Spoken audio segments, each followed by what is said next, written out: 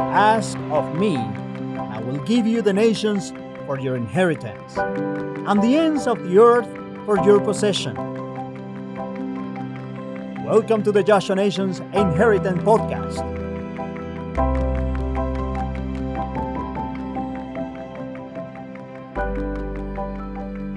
Wonderful to hear different reports in the few minutes before the meeting for the nations of the world. I wanted to mention to you, I have a little booklet here that basically has the content of the message that I'm going to be sharing today. It's a little more thorough than we'll be able to do in the little time that we have. But if you're interested in this at all, it's called How Not to Quit Your Ministry. You can get this for free, an e-version of it for free off my website called notmanyfathers.com, notmanyfathers.com. So if you go there, there are several little books like this, but if what we talk about is something that you see, I look at you and I know you're troopers and you have been in this battle for a long time, but it's not just for you that I'm speaking to today. It's for the people that you minister to help them and to enable us. Just a simple thought: how not to quit your ministry. And so you can get this little booklet for free, as I said, on there, an e-version of it. Just download right to your computer. Or if you're interested in a hardback, you can get that on Amazon for a little whatever they charge on Amazon. I don't know, a little charge that's involved. How not to quit your ministry. In your notes I sent out, there was a headline that read this: Minister Thought Dead, Discovered in California. And this is a true headline. I take it from a newspaper.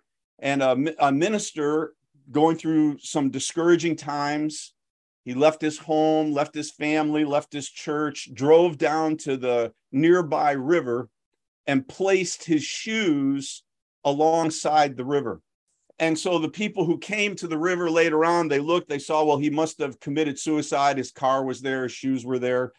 And it was, great brokenness for his family, great brokenness for the church, very painful time.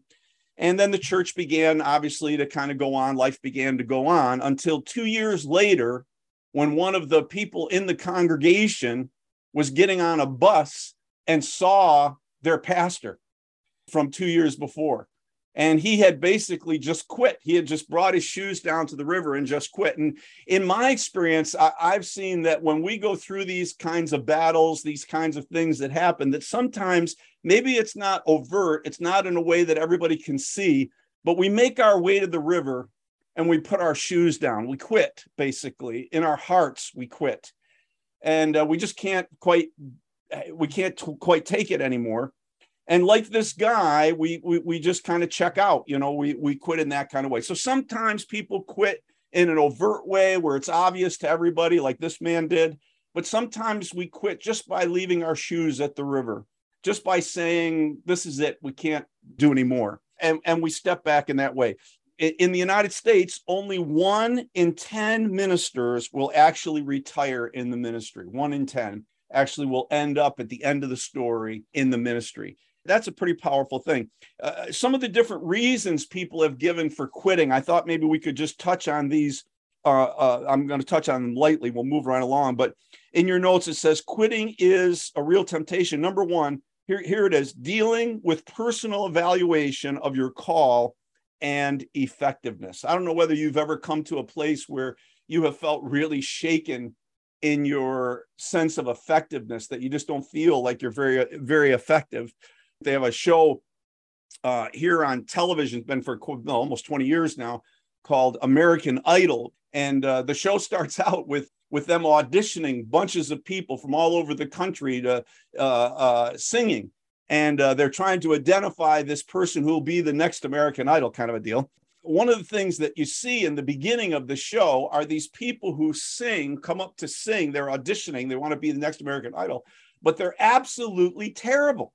You think to yourself, doesn't this person know that they're terrible? Sometimes they're there with family members, and the family members, will be like, "Oh yeah, they did good. They did good." And I'm thinking to myself, tell the person the truth. They can't sing. and they're like self-deceived, right? They're getting up there thinking they can sing, they can't sing. And I think to myself, sometimes I've felt that way about the ministry. I kind of felt like, I wonder if I'm one of those people. I wonder if I really just can't see the truth of the situation myself. And that self-evaluation can really eat away at us. One pastor said it this way: it's hard to feel significant as a pastor. We are constantly compared to amazing speakers, incredible entrepreneurs, and holy monkish people who pray more than we can. Our churches are compared to huge churches with massive budgets and incredible bands and staffs as large as our whole congregation. And so, there's like this looking and saying, maybe I just am not a very effective person. I just don't have it, the way some of these other people have it. And this can be something that sets the stage for us to quit. It's there. Another thing that can do it for us is dealing with questions, or another way to say this would be criticism, right? If you've ever been in any ministry leadership position, you've had to battle with criticism, right? One pastor said it this way: criticism is one of the things that really hurts. Amazingly, people will criticize their pastors in ways they would not speak of their worst enemy. I don't know if you ever felt that.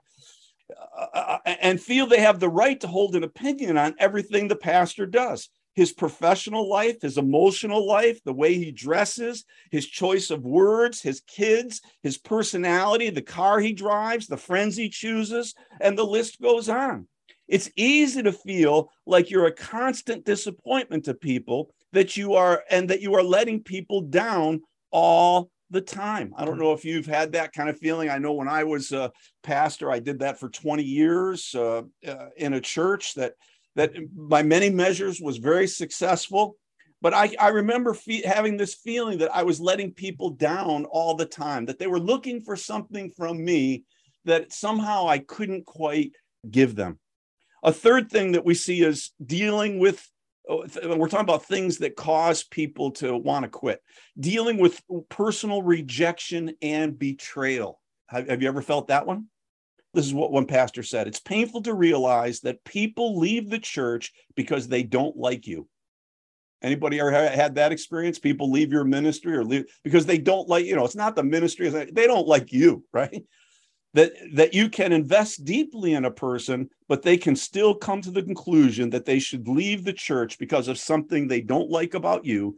And often they don't feel the need to even explain. They just stop coming.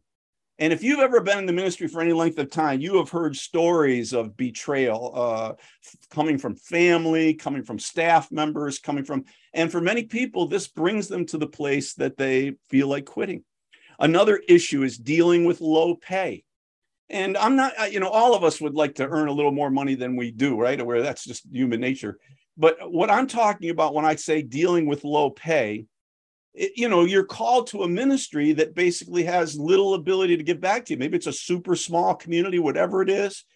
And over time, that low pay can eat at your self-esteem. It can create a sense of bitterness in your family, and it grinds away at you over a period of time. Another thing that can get us is dealing with disappointment. I think that's one of the greatest enemies. We have certain things. Sometimes it's ministry disappointments, but sometimes it's within the context of our own family.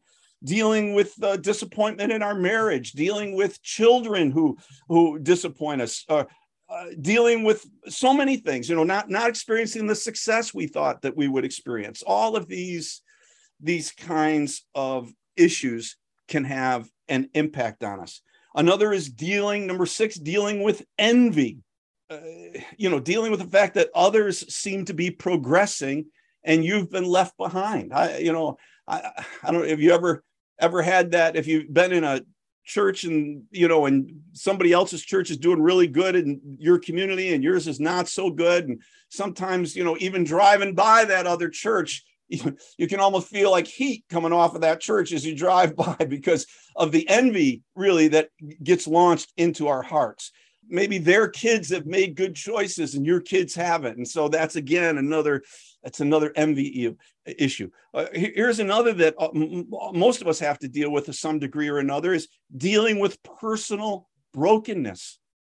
When we have things in our past, like I didn't come from a church family. I didn't come from a church background. There was a mess going on in my situation. And I think of Ted Haggard. We all remember Ted Haggard, who had such a powerful impact and a powerful ministry, but he was abused as a child, and he carried baggage his whole life and was eventually brought down by the brokenness of his own undealt with issues that were in his life. He was brought down by that thing. And then maybe last of all here, dealing with a barren soul, and that is, many of us have had the experience of working away in ministry and somehow finding ourselves drying out. I think of sometimes in the States, we have these you'll see a farm with an oil pump in the farm and on the farm, and it just sits out there in the field. It pumps oil. I remember one time driving by, and there was this oil pump, and it was screaming, it was screeching as it was going up and down, pumping oil. And as I looked at it, I thought to myself, that can be so much like what can happen to us. Here we are screeching in pain for the very thing, pumping the very thing that we ourselves need, a fresh anointing, a fresh touch of the Holy Spirit, a fresh work inside of us. But the oil pump, the rusty pump, is working away, and some of us can become rusty pumps. And, you're people of experience here, and, it doesn't take a lot of Bible reading or anything else for us to look at to realize that the temptation to quit has overwhelmed many biblical heroes. And you can look through, and it from your experience in seeing. And so I wanted to just take a few moments today to share with you some biblical principles that have helped me not to quit. That is, when I'm in the throes of the battle, when things are coming against me, these are the things that have helped me to hang in there. Biblical principles that have helped me not to quit. Okay, number one, this is in your notes too, if you had a chance to get those. Number one, reframing my understanding of ministry. In your notes, it says reframing when you see an old thing in a new way that gives a positive light to it. So let me give you an illustration of that, right? So I'm walking in a mall, and I see this old guy walking in the mall. He's got a T-shirt on. And I look at his T-shirt, and it says, aged to perfection. Aged to perfection, right? And so, I'm a person who age has been something I've had to struggle with. The idea of this, I can't quite get the strategy of me getting smarter and smarter, but, then older and older. It just doesn't seem like a good plan that God had there. And so this whole thing of aging, and then what happens to our bodies and stuff like that. Sometimes I'm walking down, where the stores are, where they have their windows all lined up, and I'm walking along the windows, and I look over in the glass, and I look and I say, who's the fat old man in there in the glass right there? And then I realize it's me. I'm the fat old man walking down in front of the glass. And so I feel a little bad about the fact I'm getting older and kind of falling apart a little bit and stuff. So I see this guy's shirt, and it really hits me. He says, aged to perfection. And so I look at that, and I think to myself, he's right. He says, I think to myself, I'm older, but I'm also more experienced, and I'm wiser, and I'm more influential now than I was before. And all at once I began to look at my age and not see it as the fat old man anymore, but as the experienced, wise, influential man, right? That I could be aged to perfection, see?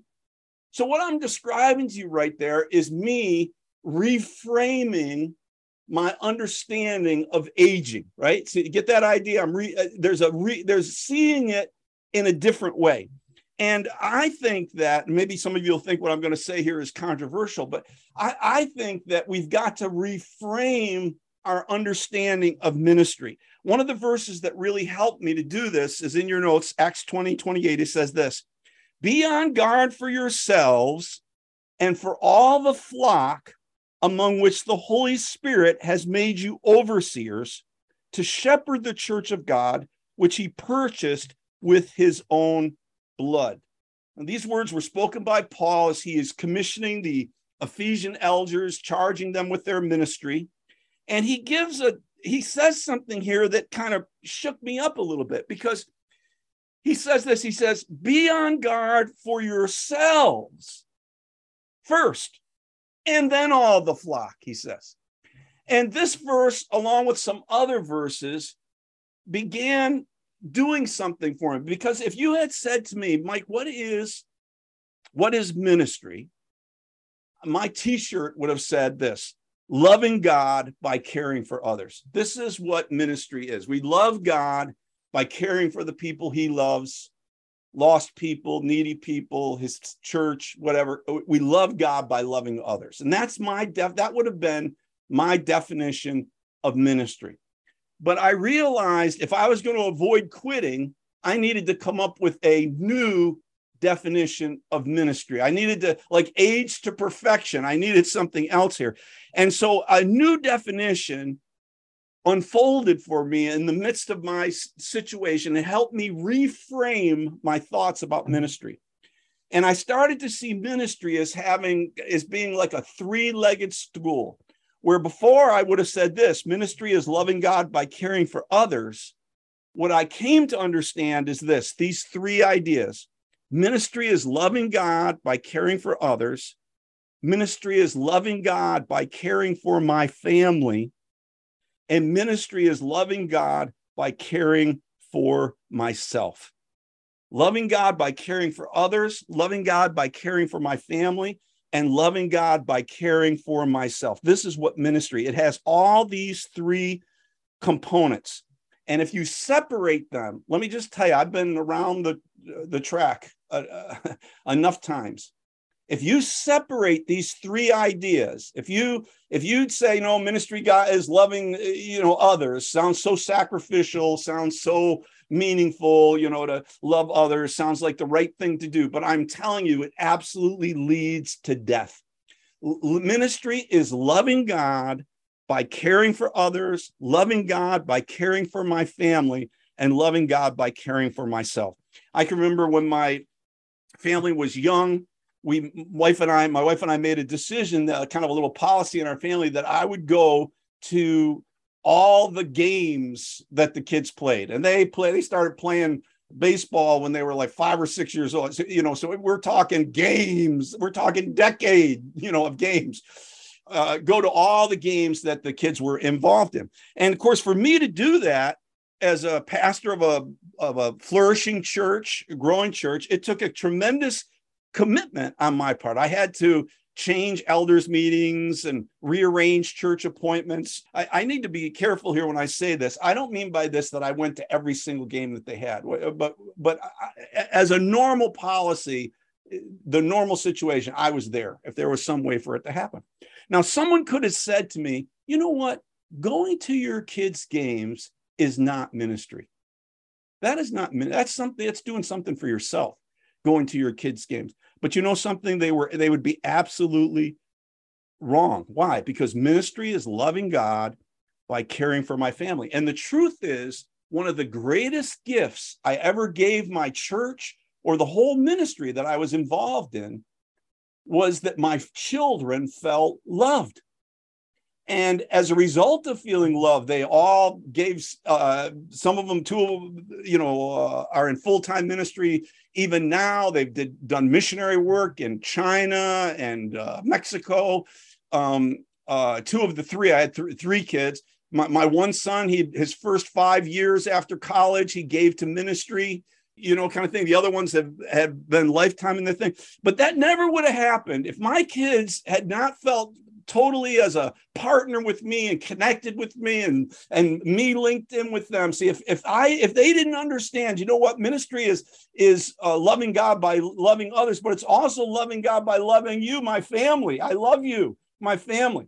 If they hadn't gotten that, it would have been a tremendous loss, not just to me, what it would have taken away from me in terms of energy and strength and the ability to do things. It would have been a tremendous loss to everything that I was involved with. It was very key.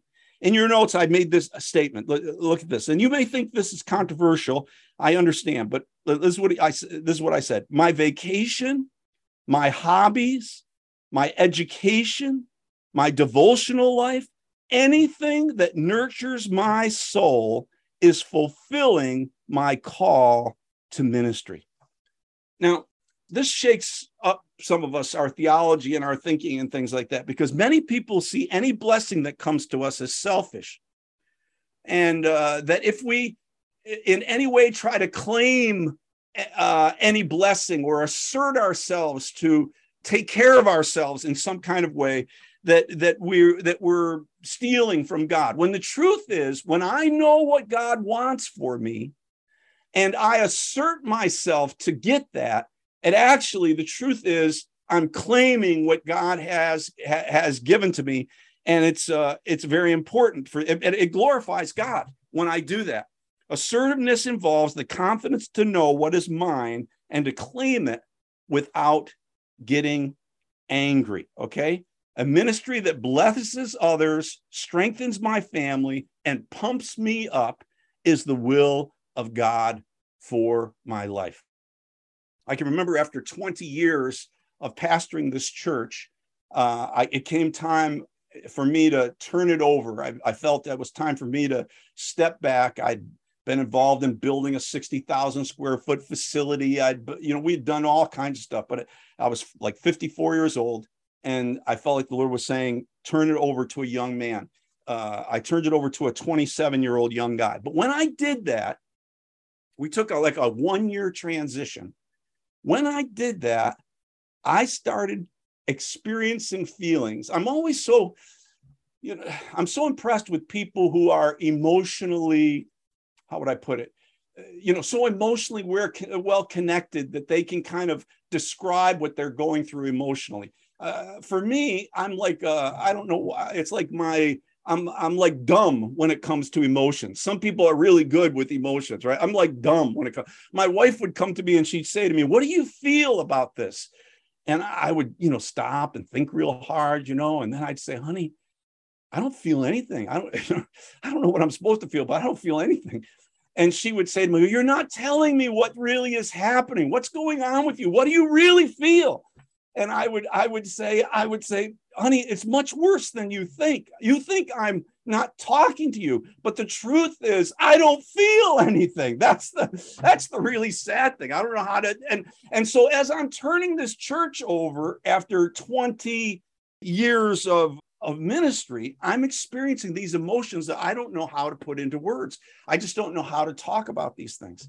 And so in the midst of this happening, I get this idea. Now, I'm 54 years old. All I've done is ministry my whole life, but I get this idea. Mike, what you need to do is get a little scooter so that you can scoot around and save some gas. And this isn't the normal way we do things here in this area, but I thought to myself, okay, I'm going to do it. So I started doing research about scooters. I'm looking for the scooter, different places and things like that. And then all at once I find myself saying, what I really need is a small motorcycle is what I really need. I need a small motorcycle, but I'm so cheap. I don't want to spend any money on anything. So I decide what I'm going to do is I'm going to buy an old motorcycle that's broken down or something, and I'll fix it up. I have never done anything like this in my life. What is going on in my mind? I have no idea. I'm going to buy so I take my garage and I turn it into a little motorcycle repair place, right? And I start working on this little Honda Nighthawk 250 that I've gotten and trying to figure out what's wrong with the carburetor and putting it all back together and all this kind of stuff. And I'm like, my wife is like, "What is happening to you? Who took my husband? Why are you doing this?" And I'm saying, I don't know why I'm doing it, honey. You just got to let me go here. I don't know what's happening. And so I'm working away, and my garage becomes like, if you know the Superman backstory, it's the fortress of solitude. I'm all alone in my garage. My kids come in and go, "Where's Dad?" "He's in the garage." I'm all alone in my garage. And as I'm working on this motorcycle, something is happening inside of me at the same time. buy one, fix it up, sell it, buy another one, fix it up, sell it, buy another one, all during the course of this year. And I'd never done anything like this before in my life, never worked as a mechanic before, never did anything along this line. But I was compelled to do this. And at the end of it, we had a very successful transition. Now, you might look at that and you might say, I don't know what that motorcycle thing was, but that wasn't ministry. I'm here to tell you right now, what was happening in that place was ministry. I was processing 20 years of my life in a way that I could do it. I couldn't have said it with words or expressed it, but somehow doing that did it for me. And I want to say to you, ministry is loving God by caring for others. Ministry is loving God by caring for my family.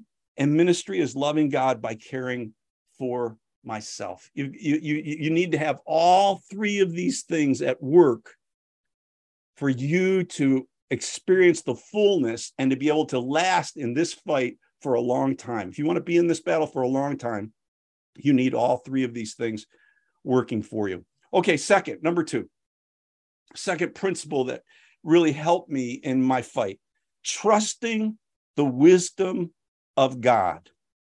Let the name of God be blessed forever, for wisdom and power belong to him. God is wise.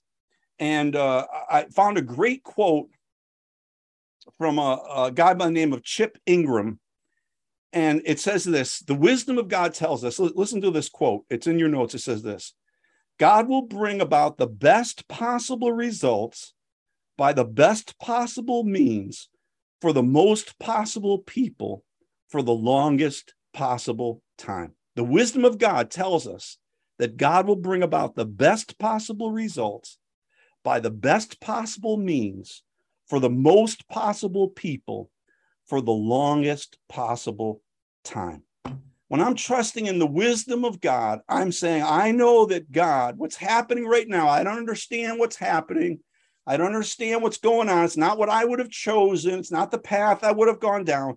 But I understand the wisdom of God tells me that God will bring about the best possible results by the best possible means for the most possible people for the longest possible time. That I can trust in the wisdom of God. And I want to trust in the wisdom of God. God uses his wisdom and power to accomplish his will. And what is his will? The will of God is for you and I is that we would become conformed to the image of Jesus. That means he's going to use all the circumstances, all the different things that are happening in your ministry, all the things that are going on. You've got to come to the place that you can trust in the wisdom of God. You know, I don't know if you're like me, but I would ask questions like this. Why did God send me to the town I'm in? The town I'm in has one traffic light. There's like nobody. People come, they call my church the Miracle. When I was pastoring, they called it the Miracle in the Cornfield, because there is this cornfield and people come from all over the place to this church, the Miracle in the Cornfield. Okay, why did you send me to a town this small? Did you send me to this small town because of something in me? I'm not good enough. I couldn't have done better. Why hasn't the church grown the way I've hoped, right? All of us have ideas and we love to see the church reach certain levels and do certain things. Why hasn't the church grown the way I've hoped? You know, what was that church split about? Anybody know about that? What was that church split about? Why did this happen, right? These kinds of things. And so I have to come to this place, where I begin to trust where things are going on. If I'm trying to figure it all out and I'm thinking that it's somehow a judgment on me and all, I got to trust in the wisdom of God. God knows what he is doing, and God will bring about the best possible results by the best possible means for the most possible people for the longest possible time. And so he's going to shape the character of Christ in us. That's just the way he works by his things that we go through, right? It's not that God plots these things. The promise of God is that he will use these difficulties. He will use these things, and he will not waste one wound that you experience. He will not waste one tear that you shed. He will not waste one of these things. There was a word I got in my spirit, and it was this. Listen to this. Is God wants you to know, if there were a kinder, faster, or gentler way for him to change you, he would be using it. If there were a kinder, faster, or gentler way for him to change you, he would be using it. If you're going through difficulties, God knows those things are happening. He's not motivating them. He's not causing them to happen. But he knows that he is working for you to have formed the character of Christ in you. And, you've got to embrace that, Lord, I embrace your wisdom. This is not the path I would have chosen, but I embrace your wisdom. I think of the words of Joseph. He speaks to his brothers. He says, as for you, you meant evil against me, but God meant it for good, in order to bring about this present result, to preserve in many people's lives. We've got to embrace the wisdom of God. That's what gives us the ability to pray the prayer, Father, forgive them, for they don't know what they're doing. That's what enables us to do that, the wisdom of God. And then last of all, becoming a drink offering. The third thing I've had to this is part of this reframing, right? And an insight I needed to understand to help me not to quit was to come to the place of becoming a drink offering. Philippians says it this way: but even if I am being poured out as a drink offering upon the sacrifice and service of your faith, I rejoice and share my joy with you all, even if I'm being poured out. When we think of a drink offering, all of us remember that story from the Bible where David says, oh, I wish I had a drink from the well in Bethlehem. And a couple of his mighty men hear him say this, and they go dashing into Bethlehem, and they fight their way through, run through a troop, jump over a wall. They get in there, get water from the well, and they bring it back to David. And we all remember the story. David takes the water and he looks at it and he says, I can't drink this water. He says, this was you sacrificing yourself for me. He says, I can't drink it. And so he says, the only one worthy of this is God. And he pours the water out, the water that they've sacrificed themselves for. He pours it out and he makes it an offering to God, a pouring offering to God.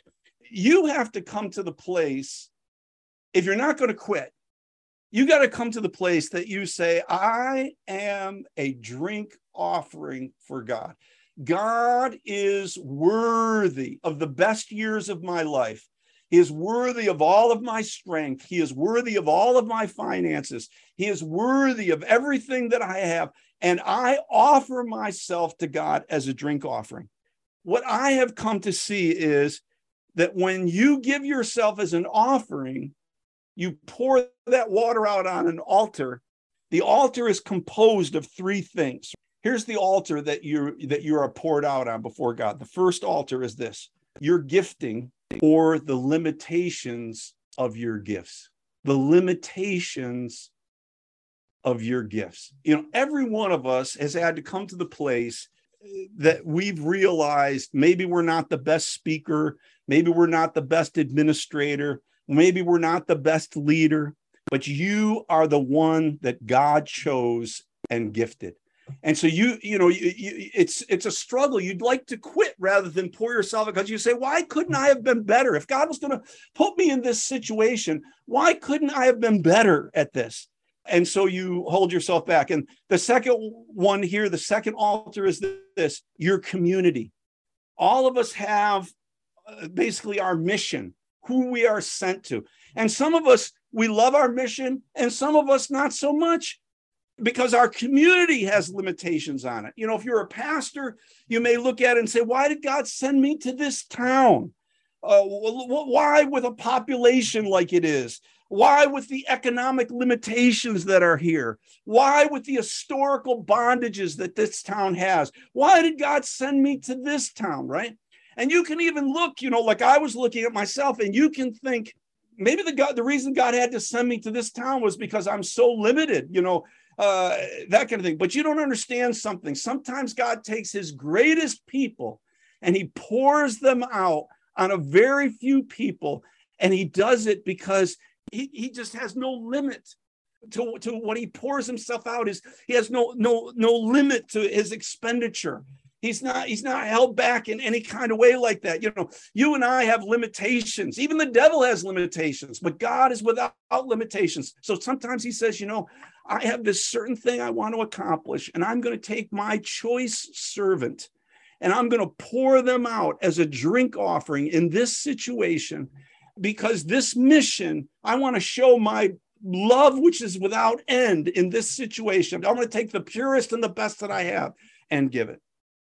The third thing your life gets poured out on is your team. And what I mean by that is the limitations of your team. Why did he give you the worship leader you have? Why did he give you the elder you have or the youth guy that you have? Why not a person of different abilities? One of the most important things we can do as a leader is build a good team. But I can tell you something, you can be the best leader and build the best team. The truth is, at the end of it all, there'll be limitations there. And you have to come to the place that you'd say, Lord, even though there are limitations here, I pour myself out as a drink offering over these people whom God has given me.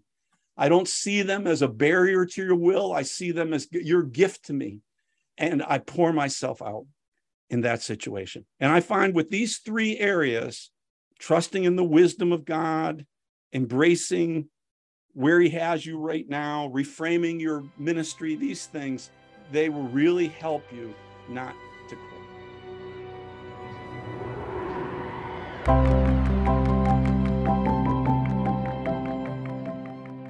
Thank you for listening to the Joshua Nations Inheritance podcast. We hope you were encouraged and challenged with today's message. For more from Joshua Nations, visit our website, joshuanations.org.